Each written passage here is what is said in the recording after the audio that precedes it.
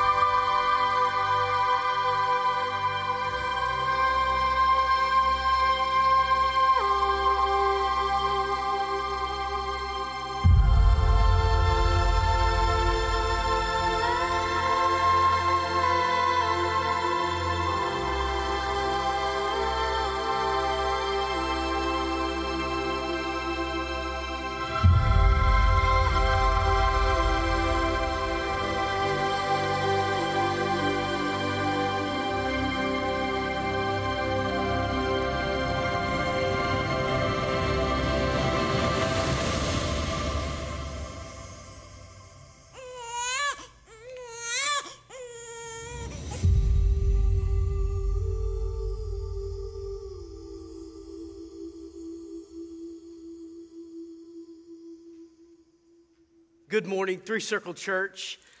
Thank you for being here. And for those online watching, welcome. Today is a day that we have mixed emotions about. Today is a day where, for adults, we're super excited we woke up. For kids, it was a different day than yesterday. Hopefully your day yesterday was an amazing day and you had great time with your kids waking up or you waking up and enjoying the day and celebrating the birth of our King. If you've been with us over these last few weeks, we've talked about the Christmas story. We've talked about Jesus becoming King. We've talked about Mary. We've talked about Joseph and the angels and the shepherds and sweet 8-pound, 6-ounce baby Jesus. I know he says that all the time. I have to carry on the tradition. But we've been talking about those things. So what is the one thing we've left out? You see it all the time. The Magi, the wise men, the kings from afar. And no, they weren't firemen, like the jokes would suggest. But what we need to make sure that we understand is the Magi and why they were important. Why does it matter that they were in Scripture? So when you think of the Magi, I'm going to tell you a little story of when I think of the Magi or the three kings, I think of a Christmas pageant. See, I grew up over in Mobile, and I was in the youth choir at Cottage Hill Baptist Church. And singing, and we had all of the pageantry. We had Mary and Joseph and a baby Jesus and all of these things that were up on the stage. And we were up in the loft and we would sing all these fun songs. And then at some point during the night, the back door would open. And these three people would walk in with all these fancy garbs and this hat. And then all of a sudden music would begin. And they would begin to sing, I have seen the light. And I'm going, that is one of my favorite songs. I love that. I would sing it to the top of my lungs. But some of you may have known one of those wise men that walked through the back of that door at Cottage Hill. He's my very own doctor, Dr. Charles Kirkland. Dr. Chuck Kirkland was there, and he's also one of our elders. And so when I think of the wise man, I think of Chuck Kirkland singing that song, walking down the aisle. And I wish I would have had a picture of it. And I looked so hard to show you a picture, but I could not find a picture of that. Now, there was one time when I was in South Florida. We were at a church there. And I know you've probably seen the pageant from First Baptist Fort Lauderdale and their big, massive one. Well, we would have that guy that directed that come to our church in South Florida and put on a big, huge Christmas spectacular, is what we called it. And we would have big camels inside. There would be camels walking down the aisle and all of that. And there would be three of them. And they would bring their gifts of gold, frankincense, and myrrh. So what do you think of when you think of the Magi? What do you think of when you think of the three wise men? Well, some of you may think of something like this. This was on a church wall somewhere. And people thought that that's what they looked like. There's three of them. Or what about something like this? This was on a Christmas card you sent out this year. I got it in my Facebook inbox. So what about something like that? So you got three dudes on a camel. You can see they're dressed in some garb. I don't see their big headdresses, but there's the star. Or what about this? Oh, I've seen that one a lot. Hey, that dude's got a feather in his hat. So you've got, baby Jesus, and you've got Mary and Joseph, you got the shepherd, you got the lamb, and you got the donkey, and you got the camels. These are things that what we think about. But what about this one? This one you may have in your house. There's the three kings looking at sweet 8 pound, 6 ounce baby Jesus. That's where they are right there. But if you are a parent of some toddlers or preschoolers, we once were that. And we had our very own, we had our adult, manger scenes and nativity sets with, sandstone, and some of them were pewter. And we still have them up. We keep them up all year long. But if you are a parent of a preschooler, you had one of these. This is what you had. So sweet baby Jesus in our household would get on a sit and spin and fly through the air. Now, they weren't going to do that with the nice ones, so we got them their own. Well, here's something I'm going to say to you today that may upset you a little bit. It's that the Magi were not part of the Christmas story. The Magi were not part of the Christmas story. So now I don't want you to take all your nativity sets and throw them away and all that kind of stuff. No. Here's what you could do. You could take the wise men and then put them on the other side of the house. So you have your manger set over here, and then you have the wise men on the other side of the house, because they weren't quite there yet. A lot of times we depict them coming to the manger. Well, so today, I'm going to take you on a journey. We're going to go on a journey with the wise men. So we're going to talk a little history. You just heard Matthew chapter 2 read. And it talked about the wise men, and it talked about, where they came from afar, not the firemen ones, but from the east. They came from the east. Well, I'm going to give you a little bit of geography. So for me, this is Persia, this is Jerusalem. But for you, this is Persia, and this is Jerusalem. So I'm going to try to remember that on a map. So if you're looking at a map, you have Babylon, Persia, the Medes over here, and you have Jerusalem. You have Bethlehem, and you have Nazareth. So Nazareth is above Jerusalem, Bethlehem. All right? Everybody got that? So just picture that in your mind. So in Jerusalem, Nazareth is a 31-hour walk. 31 hours. This is over 91 miles from Jerusalem to Bethlehem. So that's what Mary and Joseph traveled there. Bethlehem was just about 5 miles south of that. So they had to go through there to get to Bethlehem. Then you have Babylon or Persia, and that is about roughly 800 to 1,000 miles from Babylon all the way to Jerusalem. So we're going to talk a little history.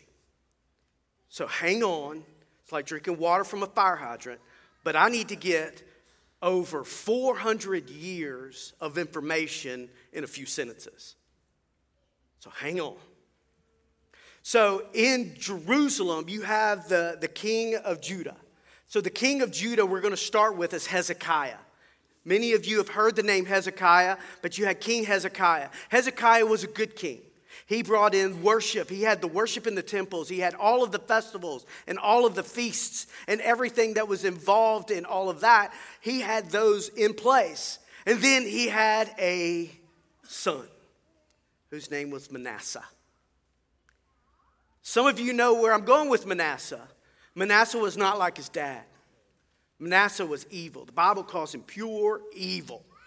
So what he did is he took everything that was holy and he separated them out. So he is a Jewish king who is taking Jesus out of everything. So as he's taking Jesus or God out of the Jewish traditions, the feast and the worship, he brought idols and everything, and he desecrated the temple. He was evil. And then Manasseh had a son. So after Manasseh's gone, he had a son, and the son's name was Amon. Now, Amon was even worse than his dad. So you had 2 generations of kings that were awful. Good, bad, awful. And during those 2 reigns of those 2 kings, God says, I'm going to punish you. You have turned from me, and now I'm going to punish you. But here's the interesting thing. Is God didn't punish them right away. Because when Amon was gone, he had a son that took his place. The boy king, 8 years old. 8 years old, he took over. And so here's the thing, is when you have Josiah is the king that came in after that. Josiah, the 8-year-old king, had been raised to love God and to seek after God. God's hand was on Josiah. So in the reign of Josiah, he got rid of all of the false gods. He got rid of all of the desecration of the temple. He brought the temple back. He brought the sacrifices back. He brought all of the feasts back. He brought Passover back. All the Jewish traditions are now back into Israel. And they were worshiping the one true God. The young boys were being taught the scriptures. They were learning the prophecies and the prophecies of what to come. But here's the unique little thing that I want you to grab a hold of, why I told you all that to say this, is during the reign of Josiah, there was a young man that was growing up during that time, and he was growing in his faith, and he was growing to love God, and his name was Daniel. Daniel. You know who Daniel is. Daniel is the one that was in the lion's den. Daniel was the one that the king loved. Because after the reign of Josiah, here comes the Babylonians. The Babylonians are coming in and they take over and they destroy Jerusalem, and then they take all the young men back to Babylon. And that's where we get Daniel. That's where we get Shadrach, Meshach, and Abednego. That's where we get all of those people who grew up in the reign of Josiah under God's rule. And now Daniel, who God has rested on, is changing the lives of people that he comes in contact with, including the king, Nebuchadnezzar. And so it says in Daniel, I want y'all to read with me. But before we get there, let's kind of backtrack a little bit. Because what happens is when Daniel was in Babylon, Daniel was raised up because he interpreted dreams. God's hand was on him. And Daniel was now put in charge of the Magi. He was put in charge of the wise men. So, who were the Magi? Well, here's a simple answer to who the Magi were. The Magi were religious priests. Now, when I say religious priests, don't think of the religion that you're thinking of that follows God. This is kind of a mixture.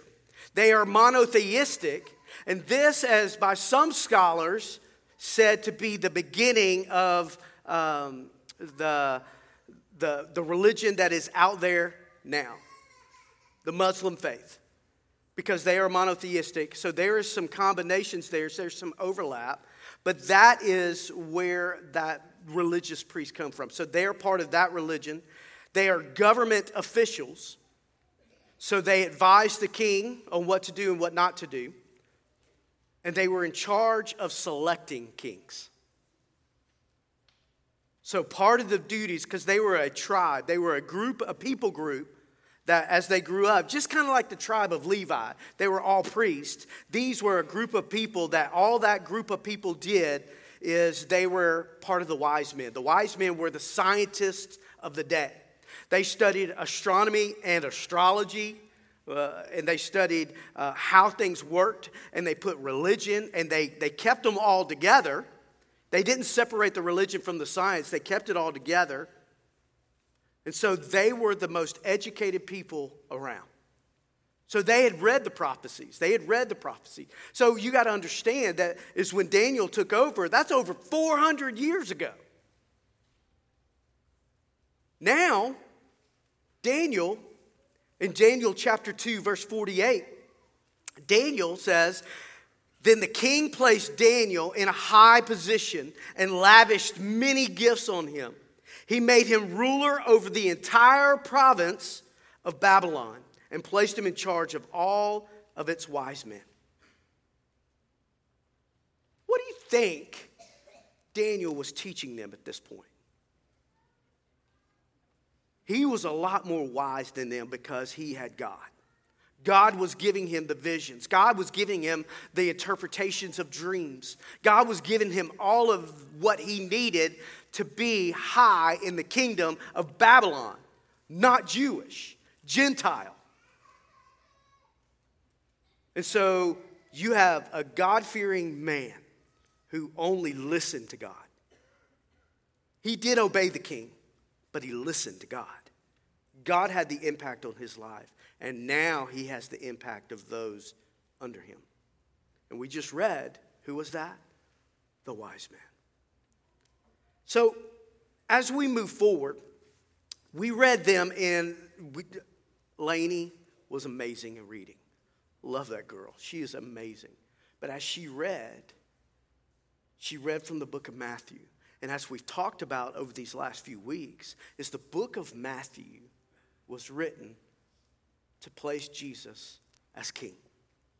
So Matthew was written to place and crown Jesus as king. But you're thinking, okay, you're in Bethlehem, you're in Jerusalem, in Galilee, there's already a king. We read it in the first chapter, or in the first verse. You know, after Jesus was born in Bethlehem of Judea during the time of King Herod. Well, King Herod was there. Well, King Herod, he was a counterfeit king. He was a counterfeit king, which means that he didn't have the power that most people thought a king should have. He was put in place by Caesar Augustus. So Caesar was the one who selected the king, King Herod. Caesar was the one that selected the king, the king that was not real, the king that was fake, the king that had no power other than the region. He was kind of like a manager. So Caesar put them in, and then the Magi. Who are they? The kingmakers.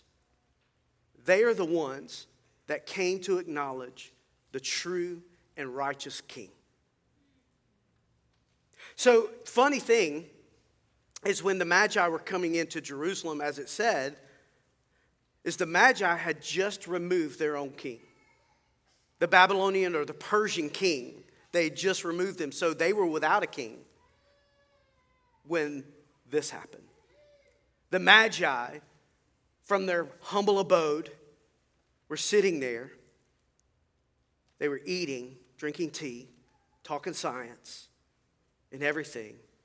And then all of a sudden, in the distance, because they studied astrology and they studied astronomy, they looked at the stars, there's something different. Could it be? Could it be?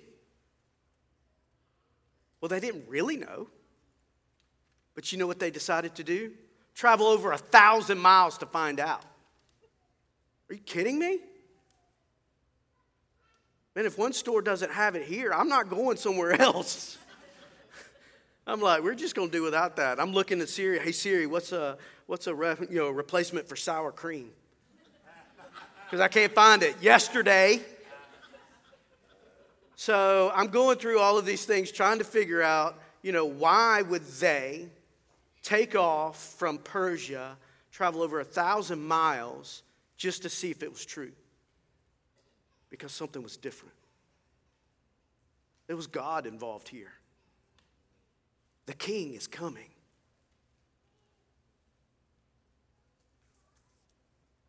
Many of you, when you picture the Bible, we saw those pictures and we thought through it, and there's 3 of them. Well, we're going to look at Scripture and tell us what Scripture says. Scripture says that the wise men came. It didn't say how many. So we don't know how many came. We know there were at least 2 because it says they. But it could have been up to 13. As oral tradition states, but nobody knows, and we're going to stick what Scripture says. So we're not going to place that on them. So what we're going to say is, yes, wise men came from the east. And many of the pictures that we saw up there is they were lonely. These are powerful people. They had power. They were religious leaders. They had money. Do you think they would travel alone? Absolutely not. They didn't have the same kind of food over there, so they took their chef. I would. I'd be pulling my grill. That's what I would be doing. They had armies. They had their servants, their slaves, their people who played instruments, because you got to he got to choose what they played as they walked. But you would think it would be a massive entourage. Thousands of people coming into Jerusalem. What in the world would you think that would look like? Here is what I think it might have looked like. Y'all check it out. What's going on?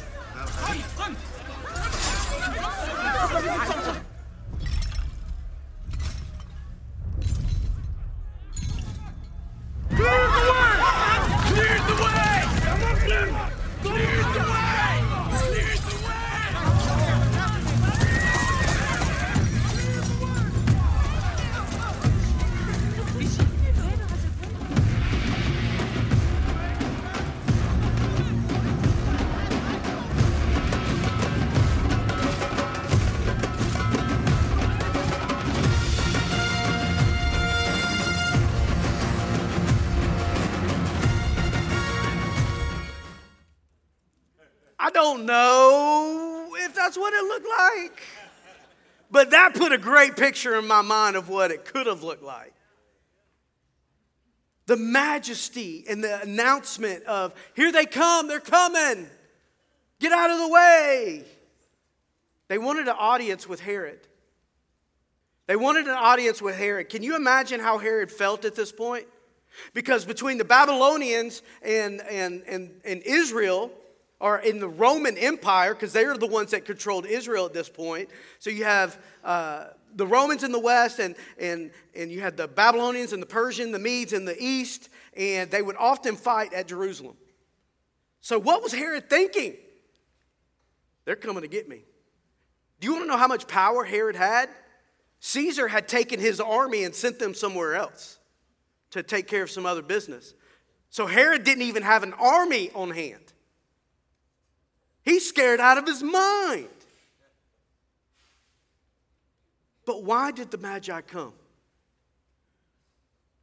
It says right here, when they came to him, they said, "Where is the one who has been born King of the Jews? We saw his star when it rose, and we've come to worship him." These are Gentiles.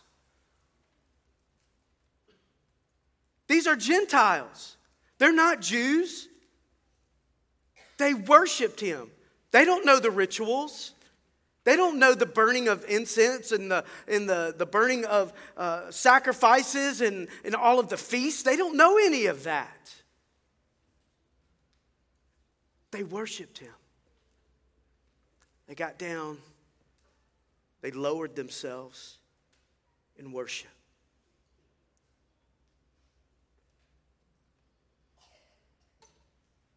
That's the whole point of the Magi, is to choose the King and to worship him.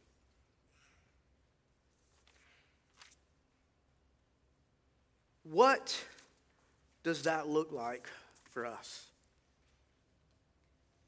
How should we worship the risen Savior? At this point, he hadn't done anything other than be born. Miraculously, of course, God's hand was on him, but he hadn't done anything at this point.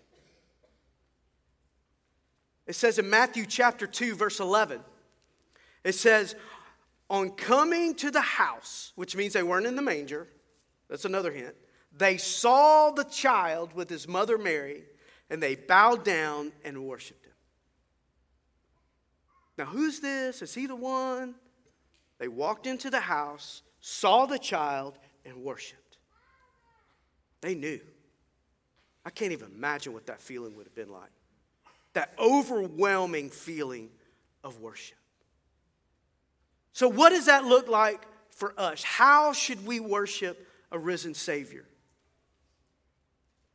Our response should match the response of the Magi. They traveled over 1,000 miles.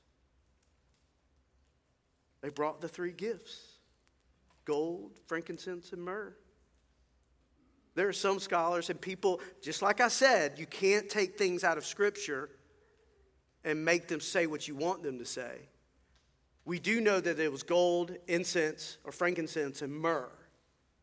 But there are some that believe that gold would represent the kingship of who Jesus is. Gold is fit for a king. And some would say that the incense that was brought would represent his deity, of the incense burning in the temples. And then some would think that the myrrh was embalming fluid. Go into a baby shower to bring embalming fluid. What in the world? But you would think, of course, that would represent his death. What does Scripture say about that? Nothing. But what do we know? We know that all 3 of those were fit for a king. So how do we worship? How do we worship the one? How do we worship the King? There are 3 ways that I think we can do that. And that is with our time, our talent, and our treasures. How do you spend your time? Where do you spend your time? Because you know as well as I do what you love to do and what you love and what you want to be a part of is where you'll spend your time. We give our time as an act of worship to our God. Our talent. What has God gifted you in? Some of you may not think God has gifted you in anything. But the reality of it is God has given you a plan and a purpose that only you could do. Do not hide it. Do not put it away. Because if you know what you ought to do and don't do it, as it says in Hebrews or James, one of those, then it is a sin. I promise you it's in there.